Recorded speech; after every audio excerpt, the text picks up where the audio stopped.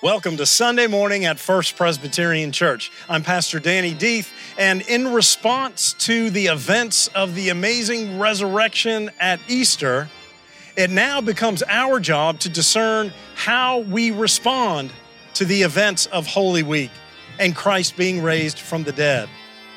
We are to discern how we are being led to live, to change our lives, to care for others, to welcome others to Christ's table. This is our call and our challenge. Let's do this together. Come on in.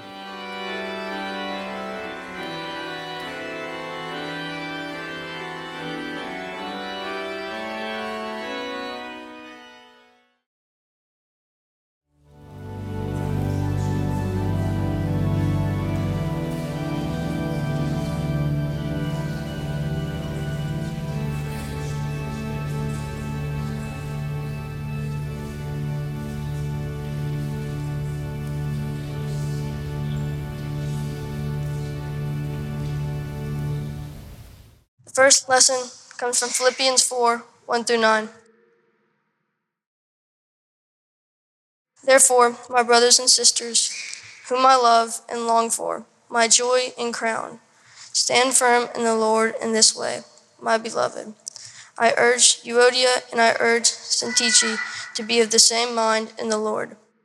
Yes, and I ask you also, my loyal companion, help these women, for they have struggled beside me in the word of the gospel, together with Clement and the rest of my co-workers, whose names are in the book of life. Rejoice in the Lord always. Again, I will say rejoice. Let your gentleness be known to everybody. The Lord is near. Do not worry about anything, but in everything by prayer and supplication.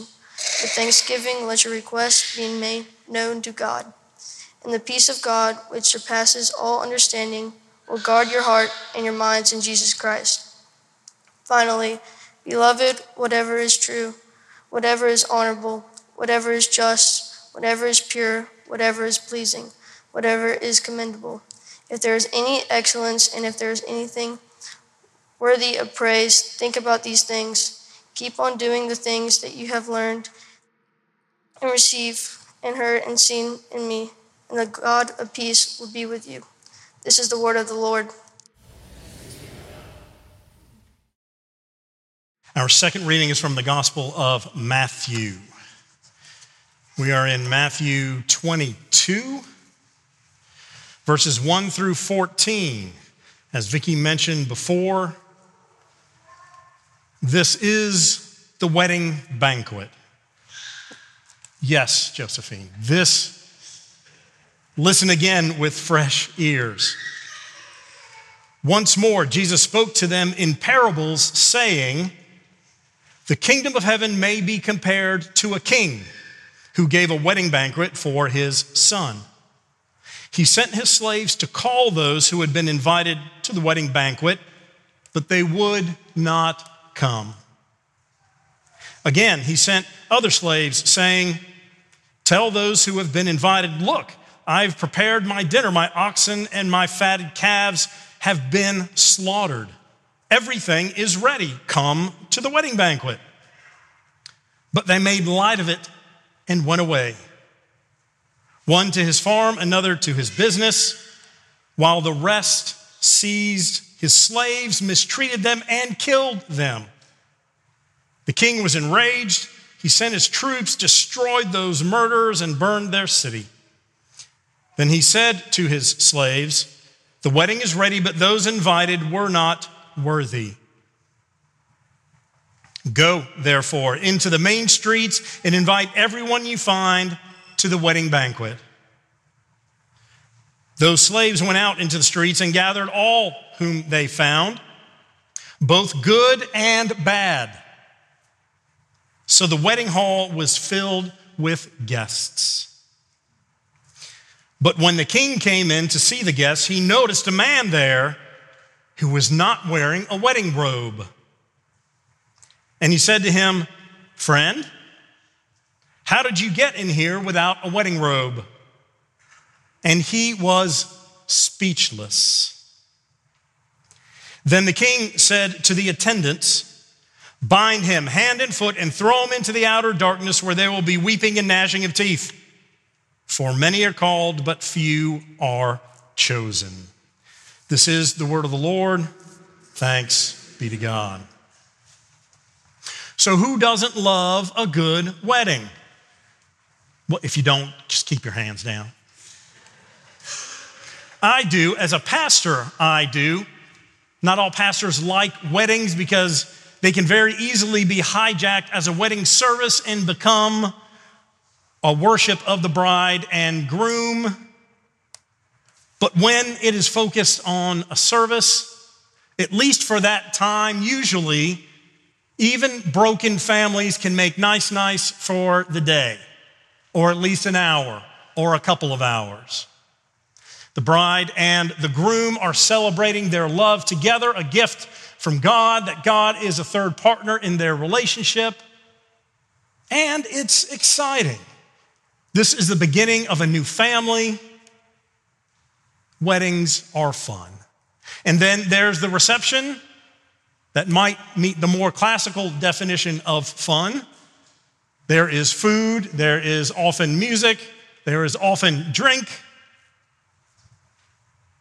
Weddings are fun. Every once in a while, though, just like funerals, weird things happen. I'm going to share a few from my own experience, tell you what I learned from each of those, and then share a story someone told me from the 845 service. I'll tell you in just a second. So there was one occasion, my niece was getting married at the beach outside, was 45 to 50 minutes late, which started out as a beautiful timed to the setting sun worship service event. It was the original intent, but when we got there, it was pitch black because it started so late. Luckily, I knew what I was supposed to say and when, so we got through it in the dark. What do I learn? I now carry a little teeny flashlight on a keychain in my little wedding notebook. There was another wedding where it got time for the exchange of the rings. What is the best man's job, simply enough, other than to stand up straight and not fall over? It is often to have the rings. He had the groom's ring, but thought someone else had the bride's ring. It wasn't there. So I slipped off my ring, and she got married with my wedding ring. I don't know if that makes me Mormon, or I don't know what that makes me. Another time, we're at the ring service, and the bride could not get the ring over her knuckle. I don't know if it was the adrenaline or what the issue was. Finally, she wrestled it on through great pain. So what I learned I didn't tell you my last one. So when the ring didn't show up, I started carrying gold metallic twist ties. Therefore, if one is missing, I can simply wrap it around their finger. They'll get the rings later, but they have something in the moment. They can keep it. Fun story. For the one that didn't, I carry a little tube of Vaseline just to squirt right on the knuckle. It's lip balm, actually. It goes right over so she can just get that on. I was at another beach wedding, and it was miserable hot. Looked nice. Everybody lost 15 pounds of sweat that day.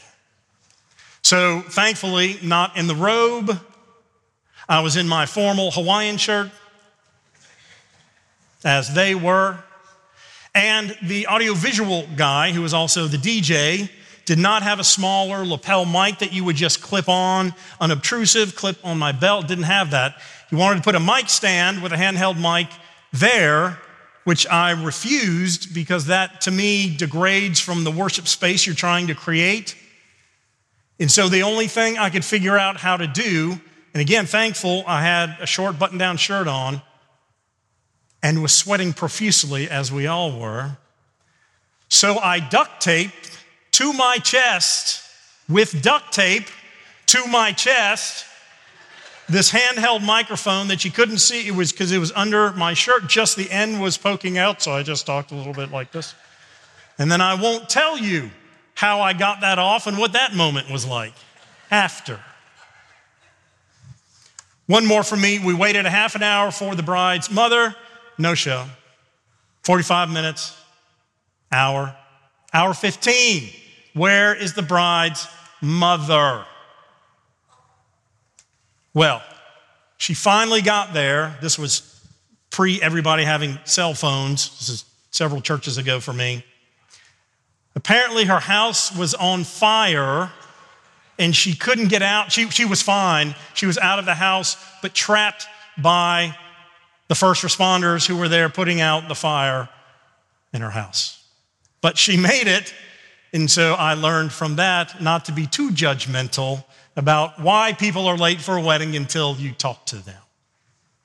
So this morning, this is a good Jim Campbell story. Jim was the best man for a friend of his who had been his best man at his wedding. And the bride was Jewish and the groom was Roman Catholic. So they had a rabbi and a priest. Setting up for a joke, I know, but it's not. This happened. And Jim, best man, is watching up next to them, and there's a candle that's near a big leafy frond thing that is laying over and dangerously close. He's watching. It starts to brown. It starts to smoke. Then it catches fire. Jim runs up, puts it out, blows out the candle, goes back, sits down. Very efficient. Well done, Jim.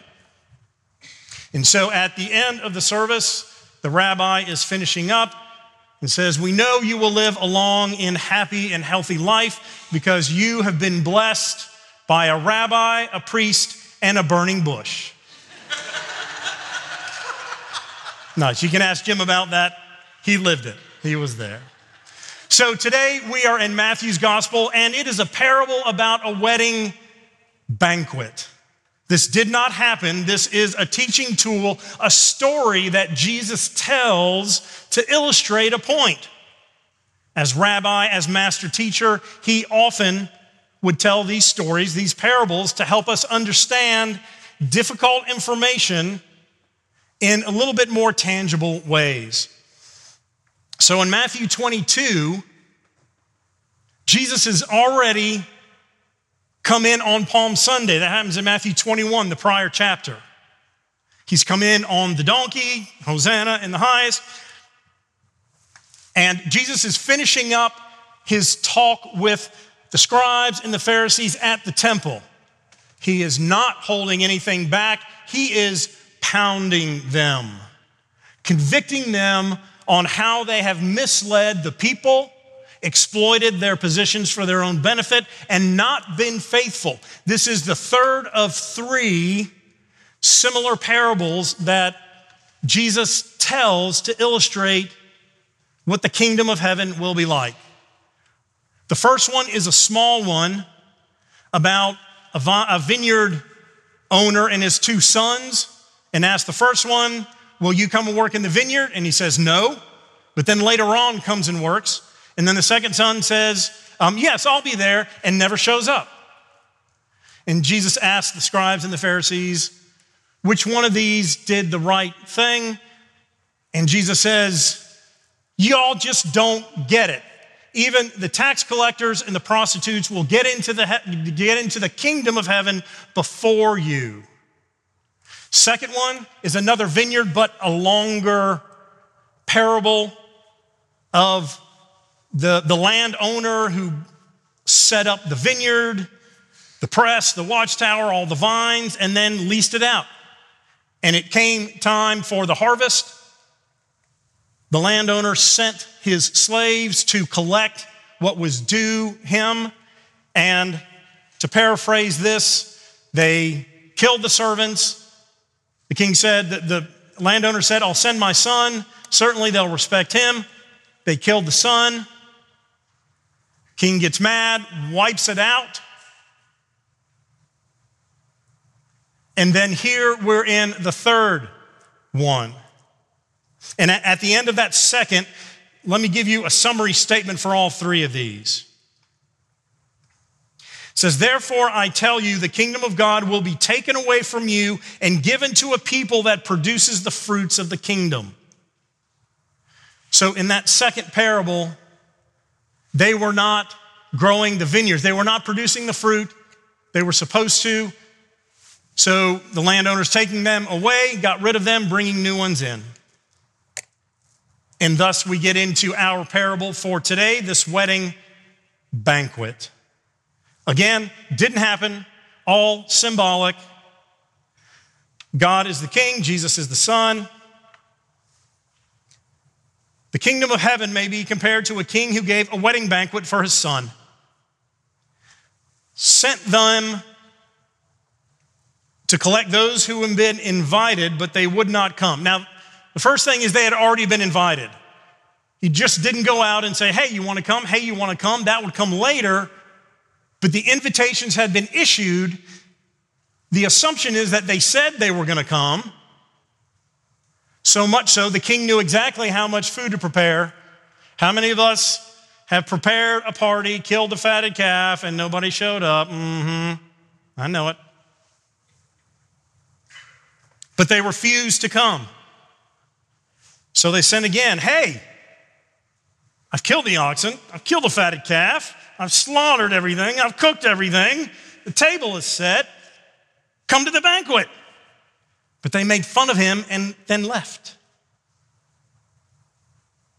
And this is when they seize his slaves, mistreat them, and kill them.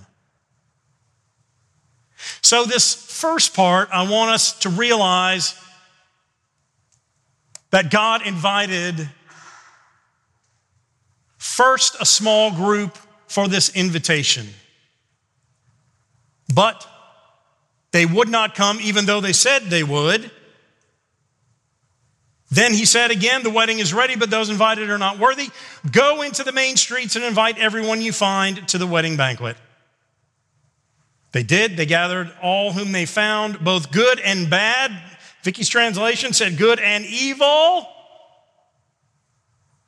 to the wedding hall, and it was filled with guests. So first of all, God's will be done whether we do our part or not. God's banquet table is open to all. In this parable, not just the good and the bad, but the good and the evil. Evil are welcomed in God's kingdom at this banquet table. That's what Jesus says verbatim. It comes to a point where if that first group, like the first group in the vineyard, they're not producing fruit, then God will go elsewhere and extend that invitation. This is also seen as one of the first outreaches to the Gentiles. If the leadership of the temple that condemned and ultimately, along with the Romans, killed Christ, now Christ is opening up, not rescinding the invitation from the house of Israel. They are still invited, but so too are others. Those others are us, the Gentiles. Those who are worthy and those who are not. Which category do we fit in? Both. We are made in God's image. We are beautiful. We have God's divine spark within us. And yet on a daily basis, we choose against God. We refuse to take action to seek to further God's kingdom on this earth. We are in both of those categories, and thank God. Those people who received the invitations didn't do so because they earned it. They didn't do it because they were good people. It came at the pleasure of the king. In this case, God's invitation for grace through Christ is for the world. And it is our job to understand that and to know that all, even the bad, even the evil, they're not issued on belief in this parable. They're not issued on the amount of time you donate, on what you donate, on how good you think you are or trying to be faithful. Good and the bad, even the evil, God wants at the table. because God can do something with the good and the bad, those evil.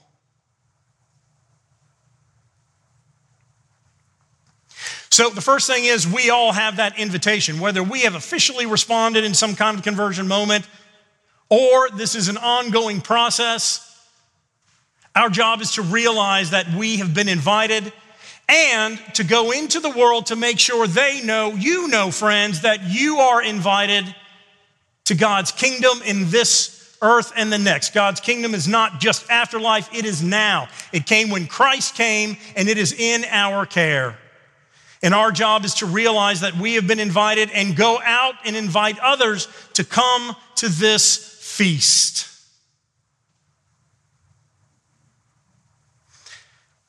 So then what's this last mess about this guy who is thrown out because he wasn't dressed appropriately? Seems very vengeful, God who loves all. When the king came in to see the guests, he noticed a man there who was not wearing a wedding robe. He said to him, "Friend, how did you get in here without a wedding robe?" He was speechless. Toss him out behind his hand and foot, outer darkness, weeping and gnashing of teeth. Many are called, few are chosen. So what is that about? How does God hold this one man responsible who was brought in off the street? He woke up this morning, he was just toodalooing down Jerusalem Avenue when people came out and said, "Hey, want to come to a wedding banquet? Sure, let's go." He didn't know he was going. How could he dress appropriately for that event? And why then does God hold him accountable? Real quick, it's because he refused to wear what was given him. There is a Jewish tradition. There's a garment called a kittel, K-I-T-T-E-L. And real quickly, it's what a Jewish groom wears to complement the bride's white dress. It speaks of purity. It speaks of holiness. It speaks of humbleness as they start their new life together. And in some branches of Judaism, they purchase this robe for their wedding and they wear it at high holy days. If you lead the Seder meal, you put on your kittel. And then they're buried in it at the time of their death. So this is a holy garment. And so my contention here is that they all would have been given the proper wedding robes when they got there. Because it's not just this one man who was brought in off the street. If half to 3/4 of the people, if not 90% of the people were all off the street, none of them would have had the proper wedding attire. So how come only this one is signaled out? Because they gave them the proper wedding robe when they got there. This man chose intentionally not to put on the wedding robe that honored the king, that honored the son. That man was there to have him some fatted calf. That man was there to have him some water turned into wine. That man was there to hang out with the other folks. There was free food, there was entertainment, but did not want to do anything in response to the invitation that he was given. And for us, it's symbolic of the invitation that we all receive. The very essence of the invitation is a transformed life. A transformed life. That doesn't mean that in a heartbeat, everything is different, you never sin again, and you and Jesus are holding hands, skipping off into the sunset together. Transformation means that you are open and you are seeking Christ. You are not only there to take the easy parts of worship and being a part of a church family, being a part of the body of Christ, but you're there to take the next level. That clothing ourselves is an image that Paul uses in several places. In Romans and Colossians, 1 Corinthians and even 1 Peter talks about being clothed with Christ. This guest refused to do so. He wanted to come and eat and take the easy stuff and not have to be bound by what the king of that party was asking or to celebrate the son. Our challenge here is that we don't become like this man. That we zip in for the easy stuff. Yes, Lord, forgive me. I'm out. Boom, till next week. Nothing ever changes. You never seek to go any further in your relationship with Christ, with your faith community, with the larger community. It is in being invited that we are transformed when we allow ourselves to be clothed in Christ. So those are our pieces for today, for this parable. Realize whether you have responded to the call of Christ or not, that the invitation is there. And when you take it, the essence is a transformed life, meaning you can tell that you are seeking Christ in the way that you live, in the things that you do. All these people had good excuses, as do we. One commentator said the antithesis of faith is preoccupation. We are overworked, we are overplaying, and we are always tired. What gets pushed to the end? Our faith and our God, our Creator, Redeemer, and Sustainer. We always seem to make time for the things that we want to do, and then heaven can wait. Church can wait. My life can wait. I have plenty of time, sync up with Jesus later on. Christ, through this parable, is saying the time is now.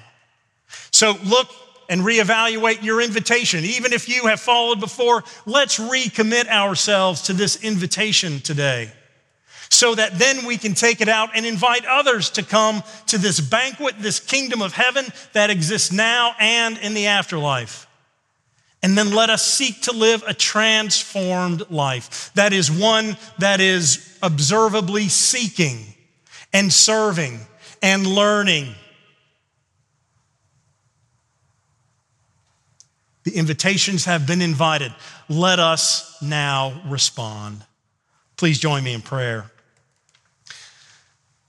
Lord God, fill us with your Spirit. It is not that we don't love you or don't seek to follow you, but so often our preoccupations take us over and there is no time for you because we know that you will forgive us and we can try again next week when maybe our schedule is not as heavy. But Lord, you know we need to flip that script. In the invitation is the gift of transformation. Would we allow ourselves to be clothed in you, risen Christ? Let us start again today to seek you, not just say we believe in you, but to live like we believe. And let us accept the invitation again and start fresh. Amen.